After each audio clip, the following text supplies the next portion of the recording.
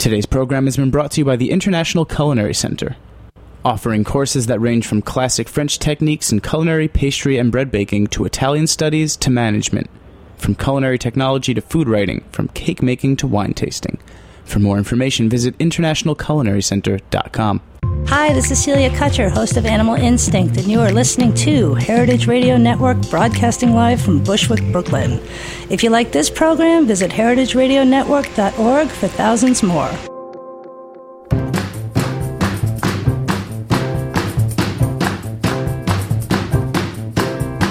Oh, I like the way you do.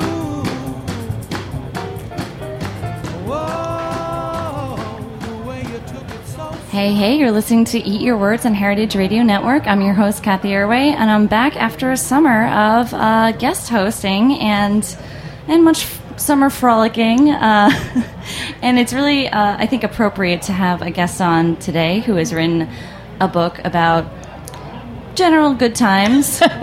General good times, yes. And just a lot of frolicking, as if you could say so. It is a fun book about a really fun product that has a long history in America. It is moonshine. Yes. And the author of it is Jamie Joyce. She's just written Moonshine, A Cultural History of America's Infamous Liquor. Happy to be here. Thank you. Thanks so much for joining. Yeah. And congrats on the book. Thank you. It is, I love these sort of single subject food histories. Yeah. And, you really took the deep dive into this topic. And at first I was thinking, okay, this totally makes sense. It's kind of it's emblematic. It goes hand in hand with this sort of DIY food revolution that we've been seeing, canning, all these kind of really American... The mason jar business is really flourishing right now between canning and moonshining. I mean, they're blowing up. Vinegar, they're back. Brewing. And I was thinking, I guess, moonshine is one of those things too, or home distilling. And then I was like, wait a minute. And as you thoughtfully articulate here, and as is shown throughout the stories and the history, moonshine making, or any type of spirits making at home, is actually illegal. Totally illegal. Don't do this at home. We are not recommending this, although we know that many people, probably here nearby in Bushwick, are doing so. We don't know their names. We won't divulge that. But, I know some. I bet you do. Don't say anything.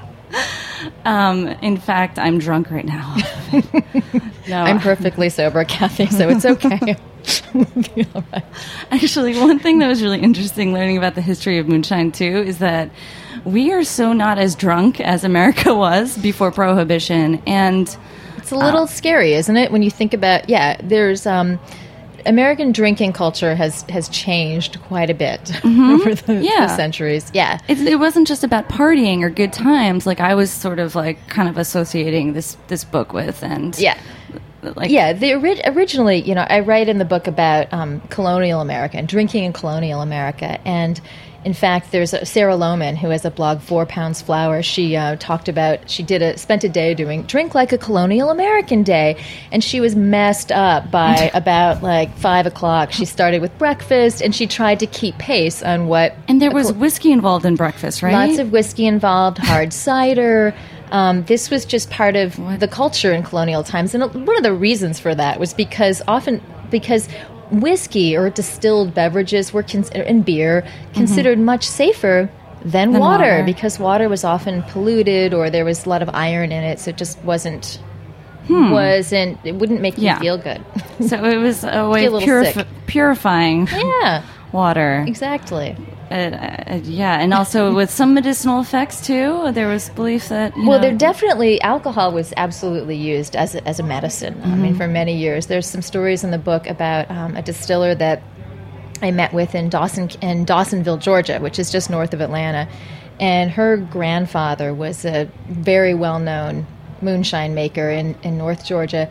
And so she comes from this family heritage of making illegal booze, making illegal moonshine, which is sort of an oxymoron, illegal moonshine, because that's just what it is. Well, It's redundant, actually. Yeah. It's just illegal.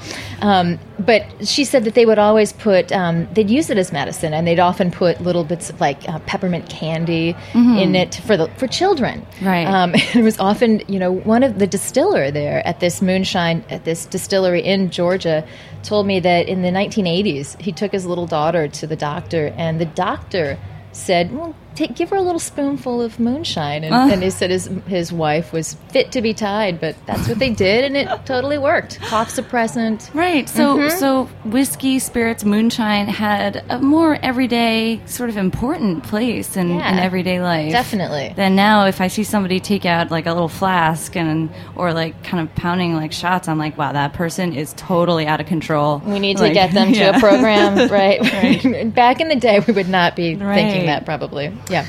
So moonshine, as opposed to whiskey, is by definition illegal?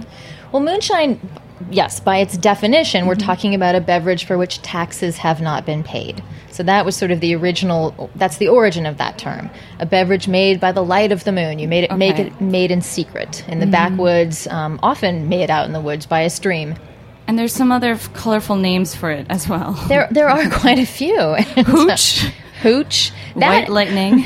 Hooch is actually a really interesting name because it comes from the Hoochinoo Indians, part of the Tlingit tribe in Alaska. Oh. And so that was what they would call the liquor that they would make, which they were taught to make from these whaling ship deserters. They would make it a lot of times with oil cans. They would use that as part of the distillation process. Sometimes large pieces of seaweed. There's a kind of seaweed that has a really long tube. Oh, wow. And that was, like the worm in your distillation. Well, that's fascinating. Yeah, why isn't anyone doing that right now? Maybe they are. Okay. I bet they are in Alaska. Hint, hint. Moonshiners. Yeah. Okay. Great names. Yes.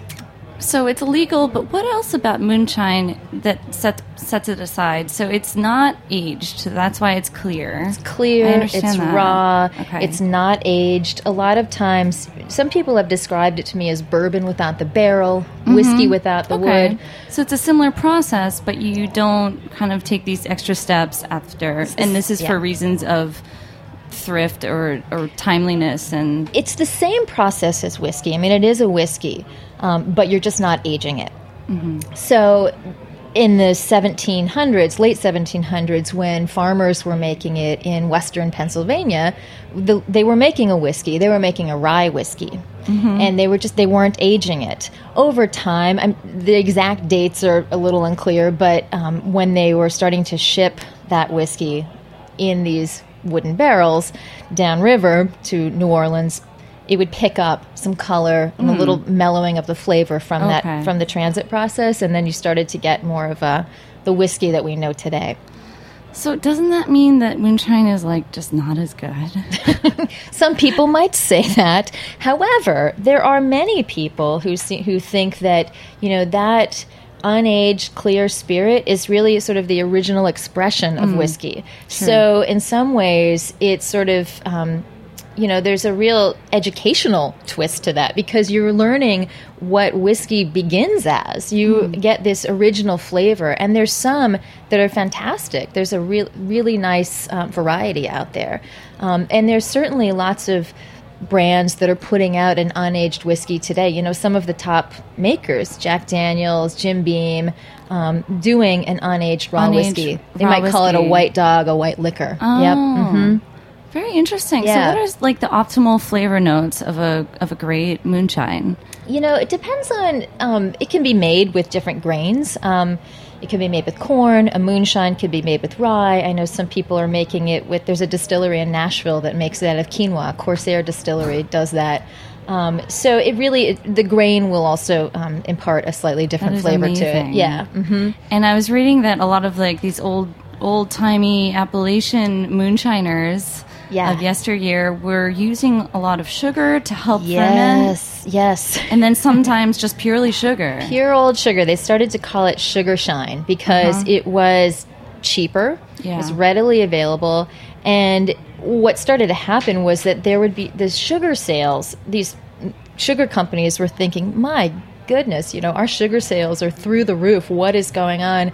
And why are all of the sales concentrated in the rural South? And there's this story about this sugar executive who takes a train down to the southern, I think it was in Virginia, and the story was he got off the train, he looked around, and he saw that it was in the evening, and there was smoke coming from the hills, and he realized, oh, those are moonshine stills operating in the mountains, and he just got back on that train and went right back because he figured millions of pounds of sugar were not being used to make cake or pie or for preserving making jellies and jams. It was going into moonshine. So, yep. Mm-hmm. It's a good thing. Yeah, well. Well, it sounds like from, at least modern day perspectives, using sugar is sort of like not purist. It was like, a lot of people they frown upon that, and they're like really proud of using the pure ingredients. Absolutely. Yeah. Sugar is, I have to say there are I've seen some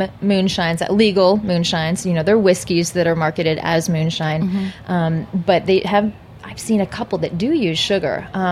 No disparaging what they're doing. I'm sure there's some really good things out there, but that became the only thing that was happening, or not the only thing, but it became something that just made money. You could do it quickly, and but weren't there challenges associated with using sugar? Like it'll burn too quickly. You might have bitter tastes, and is something about the flavor being upfront too much? That could certainly be problematic. But because you could make it so quickly and you could purchase it cheaply, people weren't, I don't think, terribly concerned about that. It was really, it's moonshine. Yeah, it's cheap liquor, and it was a way to, and honestly, it was a way for people to support families. It wasn't just like, hey, let's have fun and make this booze. It was really a way certainly in the Great Depression, and even before that people were making liquor to support families in regions of the country where joblessness was a huge problem. So there are great economic reasons for it as well. Cool. Let's talk a little bit about the corn, because that seems to be the main grain that is now used for moonshine. And some of these kind of like new whiskey and moonshine producers, like I saw one that you profiled in Dawsonville, Georgia. Yeah, they're very proud of their old-timey corn. Yes. To quote her, she says the owner, Cheryl Wood, she gets it from a local farmer whose family has supplied North Georgia moonshiners for 3 generations and malts it herself. I visited that distillery in Dawsonville and took a tour of the back room, and she's got these trays set out with, they sort of look like it's almost like a baker's rack almost, with the screen, and all of the corn kernels are sitting on there germinating. I mean, so she's really it's an enormous task. It was there was like massive. Yellow, white, and burgundy kernels. They're really, there are so many of distillers today that really are placing great importance on using local grains. There are certainly economic incentives to doing that also. In Washington State has the last time I checked, they had the largest number of craft distillers in the country, and there are incentives in Washington State to use Washington State corn. So I believe that might even be required that you use a portion of it. I'm not sure, but well, that's pretty interesting. Yeah, and I believe New York State also has similar incentives to using Kings County Distillery. Yeah. They're using that's here in Brooklyn. They're using a New York State corn as well as a Scottish barley in their moonshine. Well, it sounds like something that has lived on, and indeed, from old-timey corn days. Yes. Let's cut to a little musical interlude. Excellent. This is Dolly Parton.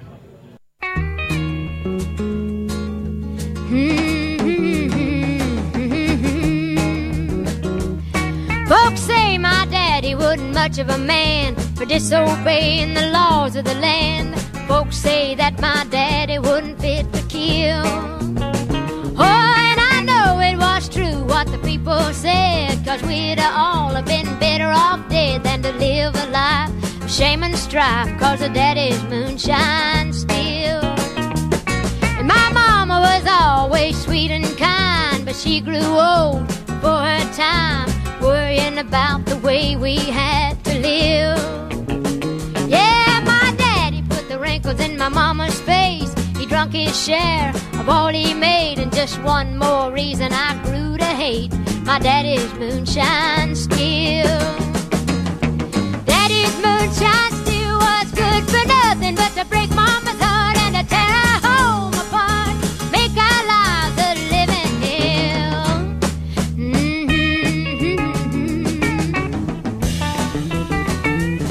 Them old mason jars that daddy made us wash and set 'em out the sun on our back porch till he got ready to take 'em up on the hill. And when daddy got word of the revenue, he made us kids help hide his brew, made us swear that we never knew about daddy's moonshine still. Yeah, and 2 of my brothers drove across the state line once a week with a load of moonshine and the wounds. The International Culinary Center is a proud sponsor of the HeritageRadioNetwork.org. The ICC, with locations in New York and California, provide cutting-edge education to future chefs, restaurateurs, and wine professionals. We're proud to claim Dan Barber, Bobby Flay, and David Chang among our honored alumni. This is Dorothy Cann Hamilton from Chef Story. Check out our ICC website at internationalculinarycenter.com. We are students at Girls Prep, and you're listening to Heritage Radio Network. All right, we're back with author Jamie Joyce about her new book, Moonshine, A Cultural History of America's Infamous Liquor. And that was just Daddy's Moonshine Still by Dolly Parton. Yes. In writing this book, there are so many songs about moonshine, and for inspiration, I put together this playlist for myself that sometimes I just really needed to rock out a little bit. There seems to be a lot of songs. There are a lot of songs about moonshine, absolutely. So I put, in the book, I've got a playlist of 10 of them, but there's lots more out there, and I'm sure listeners probably have some of their own favorites on here, but I love Daddy's Moonshine Still, Dolly Parton. I'll include a little list in our write-up on the Please do. Yeah, Excellent. So every time somebody listens in, Nice. they can get inspired and hear another Great. track. Metallica is kind of rockin' really? one, so yeah. Well, it's funny because a lot of these colorful characters throughout this book, people who are moonshiners or people making moonshine, have just a lot of personality. And and they have funny names too. There's a guy named Punch. Then there's old Mag Brown. Oh yeah. And do you think that this is due to the somewhat risky and illicit nature? They're sort of kind of fringe. Well, they're definitely risk takers. Mm-hmm. Absolutely. One of my favorite characters in the book, and that's what I wanted to do, is really draw on real characters to be able to tell stories about people, not just sort of this dry history of, well, here's what we tell you about moonshine. Well, it's not dry at all. Well, good. But I really wanted to tell stories about people, and one of my absolutely favorite characters, her name is Willie Carter Sharp. Okay. And she was what's called a whiskey tripper. Okay. And so this is in Franklin County, Virginia, and what her job was she would drive the liquor.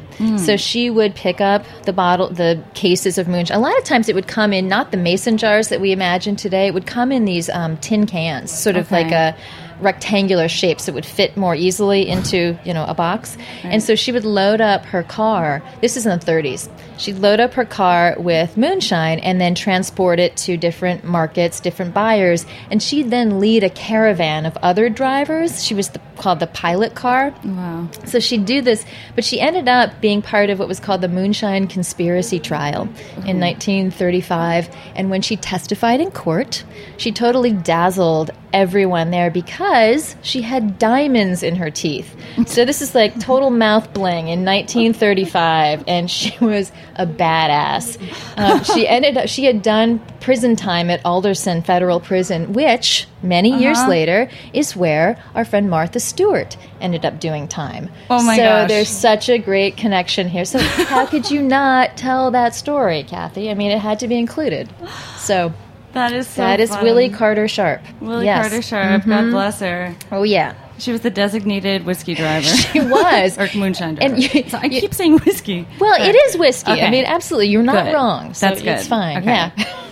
moonshine. Yeah. Although it is funny because you mentioned, she was the designated driver. When I talked to, we were talking before we started recording about Junior Johnson, a very famous NASCAR driver, and I said, well, did you have a favorite liquor that you? Well, we can talk more about it. But he said, well, I don't drink. I drive fast cars. Fast cars and liquor don't mix. So Junior Johnson, he's the owner, founder of what is now the most popular moonshine distillery. Junior Johnson is a partner in Piedmont Distillers in North Carolina, and one of the products that they make is Junior Johnson's Midnight Moon, and that is based on his family's moonshine recipe. Right. And his dad was a moonshine maker, and so young Junior dropped out of school in 8th grade. At 14 years old, he was the one driving, just like Willie Carter Sharp. You had Junior Johnson in North Carolina delivering all this moonshine. And so in order to be a whiskey tripper, the driver, you need to be able to drive fast, and you need to be really skilled at outrunning revenue agents.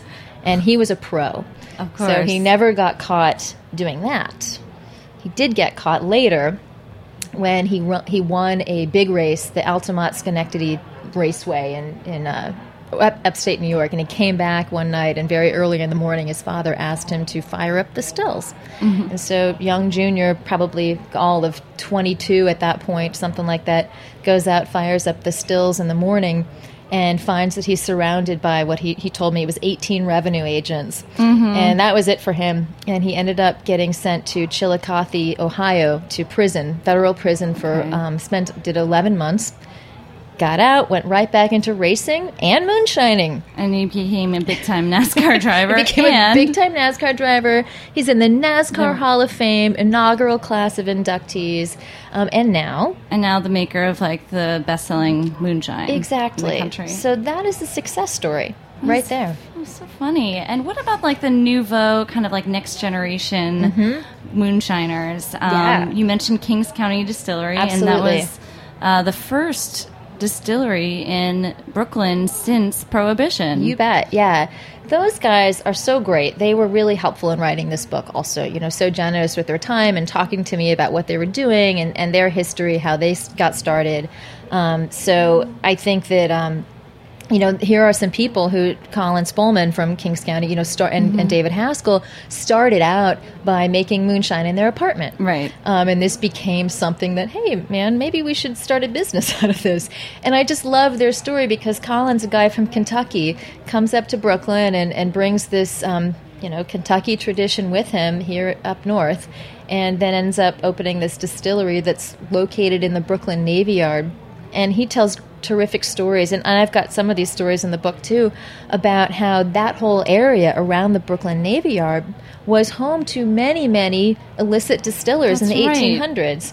The old Irish town neighborhood that had the ill-fated sort of rebellion against again, tax collectors trying to tax their moonshine and whiskey and booze. And I think it's so interesting because when most people think about moonshine, you think about the South. And in fact, it was going on in Brooklyn, in New York City, in Boston. There were moonshiners. There were moonshiners during Prohibition in Los Angeles, in Washington State. I mean, there were people all over. All over. Yeah, definitely. Well, it was exciting. It's definitely coming back. Who'd have thought? I mean, now we have distilleries throughout Brooklyn making moonshine too. Absolutely. I think Van Brunt still has. Van Brunt still has one. Yep, absolutely. I think it's white something. White. I think they just call it. Oh gosh, I shouldn't say for sure because it's not coming instantly to mind. That's okay. But yeah, so many places across the country are putting out either what they're calling it either a moonshine or a white dog, depending on kind of who they want to appeal to and what tradition, But they're all in that tradition for sure. And I think it's great because they must have overcome so many hurdles with the perception of this sort of rough, unrefined sort of whiskey. Well, I'm glad you say that though, because because you can choose. I mean, there's not a government designation for moonshine. You don't. There's nothing. There's no classification for that. No. And in fact, I think a lot of distillers who choose to call it moonshine, you're drawing upon that rich history. You use that name because of the things that it conjures, or the things that you think about of illegality and illicit distilling at night. So it sort of has that sex appeal to it. Yeah. The music. Exactly. The legacy. And tell me, what have you seen any other instances of the music legacy of moonshine coming back? Well, yes, actually. The funny thing is, I tell people this a lot, that I have, as I was writing the book, I had a Google alert for any references to moonshine or whiskey that would come up. So I'd get alerts, and I still have it. I just, as I'm talking about the book, I still keep this up and running. But the thing that comes up constantly, I mean, I can always count on at least once a day, I get a Google alert for moonshine, and it's Brad Paisley, Moonshine in the Trunk.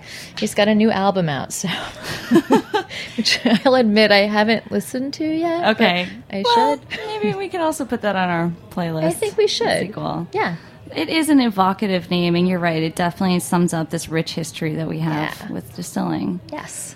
So thank you so much for writing it. My pleasure. Educating us about moonshine, and hopefully next time we meet, we'll get to drink some. Wonderful. Thanks for having me. This was really fun. Thanks so much. And thanks everyone at Heritage. We'll see you next week on Eat Your Words.